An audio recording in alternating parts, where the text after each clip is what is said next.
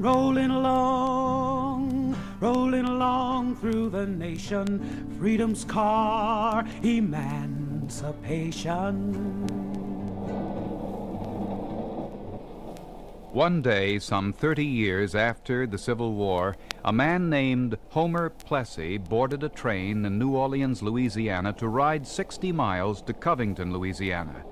Plessy, who had 1/8 Negro blood, sat down in a vacant seat on the train and was immediately ordered to move by the conductor. Ticket? Ticket? This car for whites only. Under Louisiana law, you must sit in the separate car for Negroes. That law is unconstitutional. I refuse to move. Then you're under arrest. Officer. Yeah? Remove this man.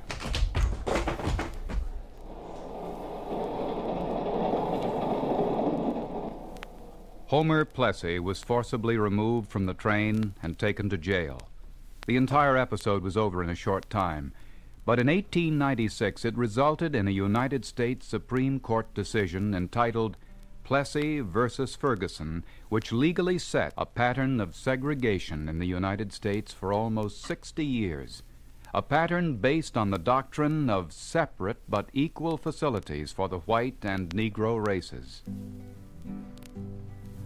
Why, and why to the war, young man? Did a man ever fight for a holier cause than freedom and flag and equal laws? Why?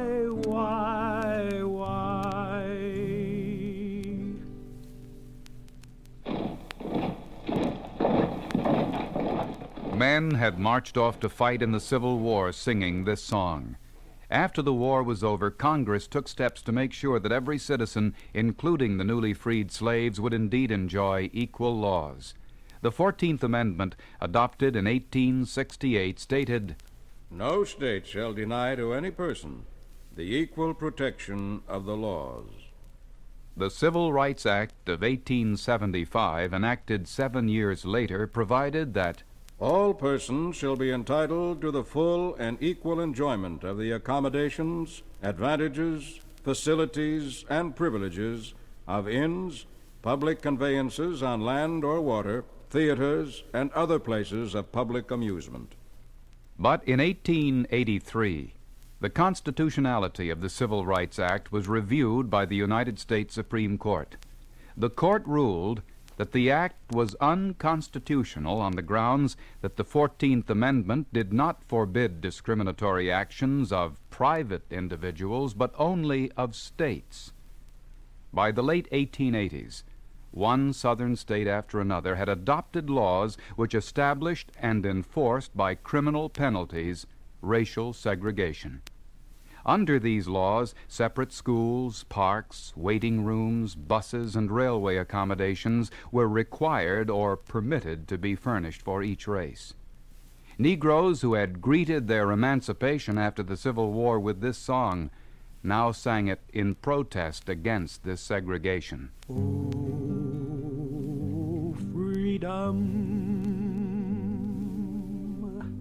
Oh, freedom. Oh, freedom over me. And before I'll be a slave, I'll be buried in my grave and go home to my Lord and be free.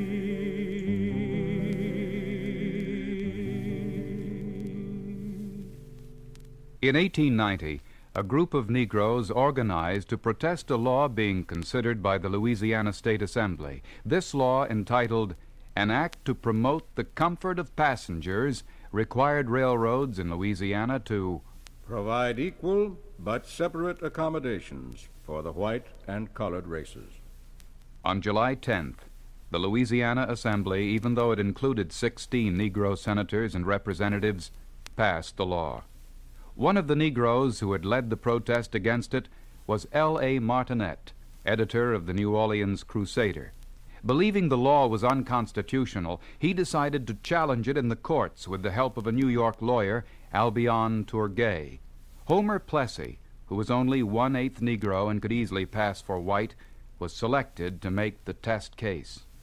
After Plessy was arrested and put in jail for refusing to move to a separate railroad car for Negroes, the case went to a Louisiana court before Judge John H. Ferguson. In 1893, this court ruled that the separate but equal state law did not violate the 14th Amendment. The case of Plessy versus Ferguson was then appealed and eventually went to the United States Supreme Court. There, in 1896, Plessy's lawyer, Tourguet, attacked the Louisiana law with scorn. This act is intended to promote the happiness of one class by asserting its supremacy and the inferiority of another class. Justice is pictured blind, and her daughter, the law, ought at least to be colorblind. After the United States Supreme Court deliberated the case, Justice Henry B. Brown delivered the majority opinion in the Plessy-Ferguson decision, opening with these words. This case turns upon the constitutionality of an act of the state of Louisiana passed in 1890, providing for separate railway carriages for the white and colored races. The constitutionality of this act is attacked upon the ground that it conflicts both with the 13th Amendment to the Constitution, abolishing slavery, and the 14th Amendment, which prohibits certain restrictive legislation on the part of the states. The majority opinion of the court dismissed any violation of the 13th Amendment on the part of the Louisiana law, arguing that a law or statute making a legal distinction between the two races did not destroy their legal equality. A statute which implies merely a legal distinction between the white and colored races, a distinction which is founded in the color of the two races, and which must always exist as long as white men are distinguished from the other race by color, has no tendency to destroy the legal equality of the two races, or to reestablish a state of involuntary servitude. The Supreme Court then answered the argument that the Louisiana law conflicted with the 14th Amendment. The court's majority opinion was that the 14th Amendment did not intend to do away with distinctions based on color in special relationships, and that Louisiana was merely using its police power to separate the races as in the case of schools. Chief Justice Brown stated it this way. The object of the amendment was to enforce the absolute equality of the two races before the law, but it could not have been intended to abolish distinctions based upon color, or to enforce social as distinguished from political equality, or a commingling of the two races upon terms unsatisfactory to either. Laws requiring their separation in places where they are brought into contact do not necessarily imply the inferiority of either race to the other, and have been generally recognized as within the competency of the state legislatures in the exercise of their police power. The most common instance of this is connected with the establishment of separate schools for white and colored children. The Supreme Court then expressed the majority opinion that the Louisiana law should be judged on its consideration of the established customs of the people of the state. The case reduces itself to the question whether the statute of Louisiana is a reasonable regulation, and with respect to this, there must necessarily be a large discretion on the part of the legislature. In determining the question of reasonableness, it is at liberty to act with reference to the established usages, customs, and traditions of the people, and with a view to the promotion of their comfort and the preservation of the public peace and good order. Gauged by this standard, we cannot say that a law which requires the separation of the two races in public conveyances is unreasonable. The Supreme Court next answered the argument used by Homer Plessy's lawyer that a law separating the races debased the Negro race and labeled it inferior. We consider the underlying fallacy of the plaintiff's argument to consist in the assumption that the enforced separation of the two races stamps the colored race with a badge of inferiority. If this be so, it is not by reason of anything found in the Act, but solely because the colored race chooses to put that construction upon it. The argument necessarily assumes that if the colored race should become the dominant power in the state legislature and should enact a law in similar terms, it would thereby relegate the white race to an inferior position. We imagine that the white race would not acquiesce in this assumption. Nor, stated the Supreme Court, did it believe that laws could make the two races socially equal. The argument also assumes that social prejudices may be overcome by legislation, and that equal rights cannot be secured to the Negro except by an enforced commingling of the two races.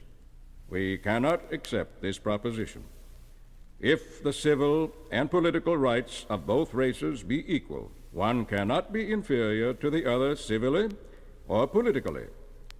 If one race be inferior to the other socially, the Constitution of the United States cannot put them upon the same plane. The judgment of the court below is, therefore, affirmed. Thus, the majority opinion of the United States Supreme Court upheld the law of Louisiana and ruled it did not violate the United States Constitution. But there was one lone dissenter in the court, Justice John Marshall Harlan. Ironically, Justice Brown, who delivered the majority opinion of the court, was a Yale man from the state of Michigan. Justice Harlan, who dissented, was a Southerner from Kentucky. He opened his dissenting opinion with these words: In respect of civil rights common to all citizens, the Constitution of the United States does not, I think, permit any public authority to know the race of those entitled to be protected in the enjoyment of such rights. Indeed, such legislation as that here in question is inconsistent not only with that equality of rights which pertains to citizenship, national and state, but with the personal liberty enjoyed by everyone within the United States. To Justice Harlan, the principle at stake was personal liberty of all citizens as guaranteed by the United States Constitution. The fundamental objection, therefore, to the statute is that it interferes with the personal freedom of citizens. If a white man and a black man choose to occupy the same public conveyance on a public highway, it is their right to do so, and no government, proceeding alone on grounds of race, can prevent it without infringing the personal liberty of each.